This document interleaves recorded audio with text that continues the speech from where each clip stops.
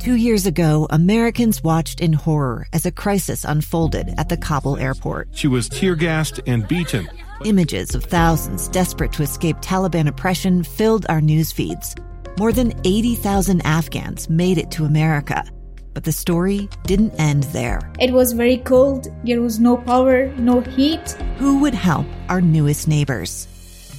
I'm Andrea Smartin. In Stranger Becomes Neighbor, you'll hear the stories of some remarkable refugees who left their homes and their dreams behind, only to start over from zero. Their only possession was 3 blankets. And you'll meet Americans who stepped up to help them. You want me to come when you deliver your baby. What can one person do in the face of an international disaster decades in the making? That's Stranger Becomes Neighbor. Find us at kslpodcast.com. Follow us on Apple Podcasts or anywhere else you listen. Welcome to the Live Mic. I am Lee Lonsberry. A special episode of today's program. We are focusing the entire first hour on race relations in Utah. As you have been listening to this radio station throughout the morning, the individuals who host these programs here on this radio station, we have dedicated entirely throughout this morning the content and the airwaves to having a conversation which doesn't happen often enough. And in light of current circumstances around the country is very necessary. And we now are learning that we need to sit down together. We need to sit down together and ask each other questions. We need to understand better what you and I ought be doing to create a more healthy and communicative environment. Let me tell you how this hour is going to go. We're going to commence this hour speaking with the first Chief Security Officer of the University of Utah, a gentleman named Marlon Lynch, someone we spoke to way back in December before he had assumed this new position.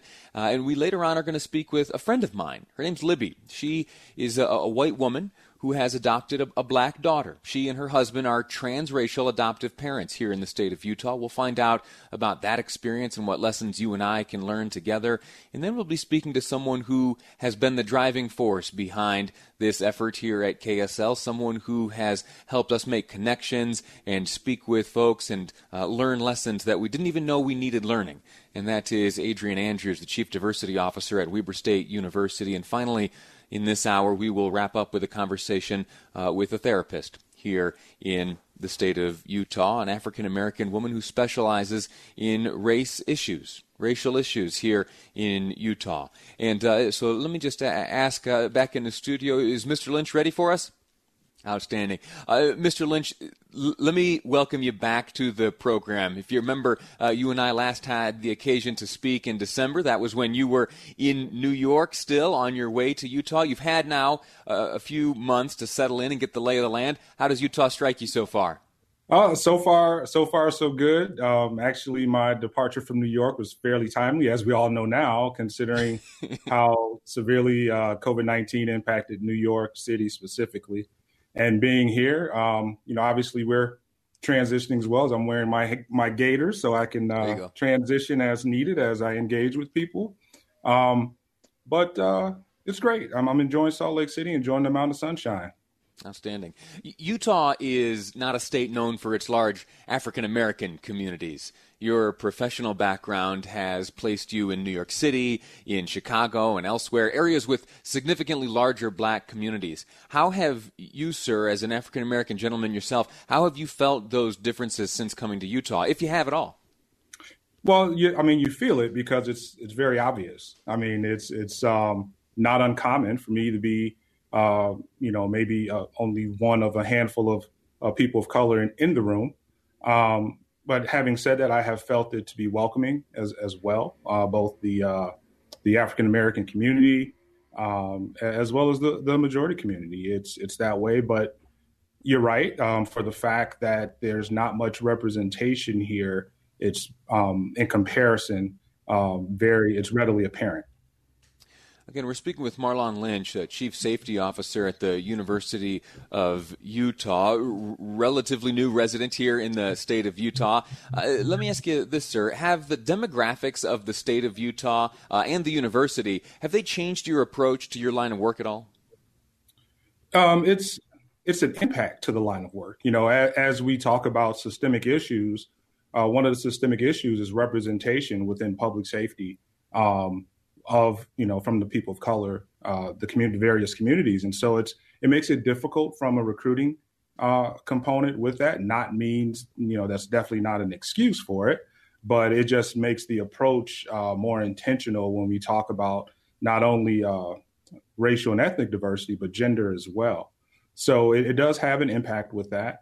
It is something where it is definitely top of mind and a priority for the university, and consequently, as for me as well, in my capacity. Sure. As you have observed the protests and the demonstrations which have taken place here in Utah, specifically in Salt Lake City, has that at all impacted your approach to the job? Does it reveal anything here in Utah that needs fixing? Well, it's not just Utah, right? This is it's global. Sure. And the fixing, fortunately, I am in a position to have a positive impact on that amount of change. And part of the reason that I'm here is that there has to be change that occurs with how the university. Well, if I'm not needed, I'm going to go back to the live mic show. I will say. I'm sorry. Seems as though we were interrupted. We're still getting the kinks worked out here in this video conferencing thing. Oh, okay. All right.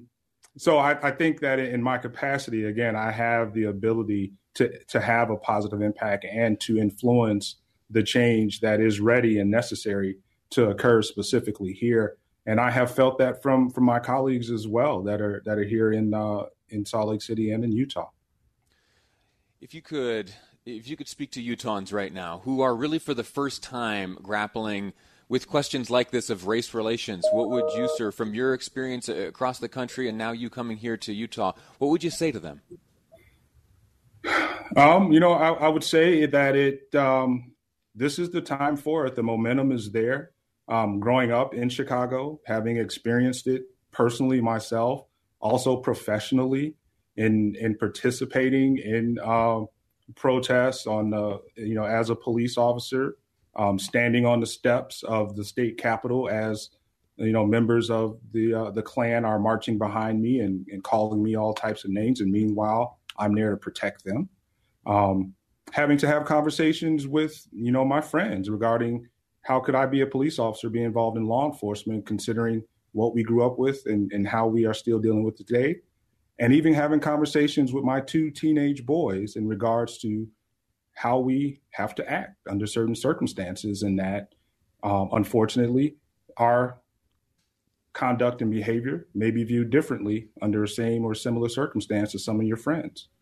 So Utah, it's here. We have to deal with it. I think we have a great opportunity actually to be an example of doing it the proper way. And let's not miss this opportunity to have this positive impact on the level of change that's needed. Marlon Lynch, I wish we had more time to chat. I'm sorry that we have to say goodbye. Let's connect, though, again in the future and continue this conversation. My guest, Marlon Lynch, first Chief Safety Officer at the University of Utah. Sir, thanks again. Thank you. We're going to take a quick break. When we return here, we'll be joined by a friend of mine, Libby Mitchell. She, a white woman, is the adoptive mother of a black daughter. We'll learn about their experience and what lessons they can share with the rest of us and how we can be bettered from their experience. That's ahead on Live Mike, this special hour on KSL News Radio relating to race relations here in the state of Utah. That's ahead on KSL News Radio.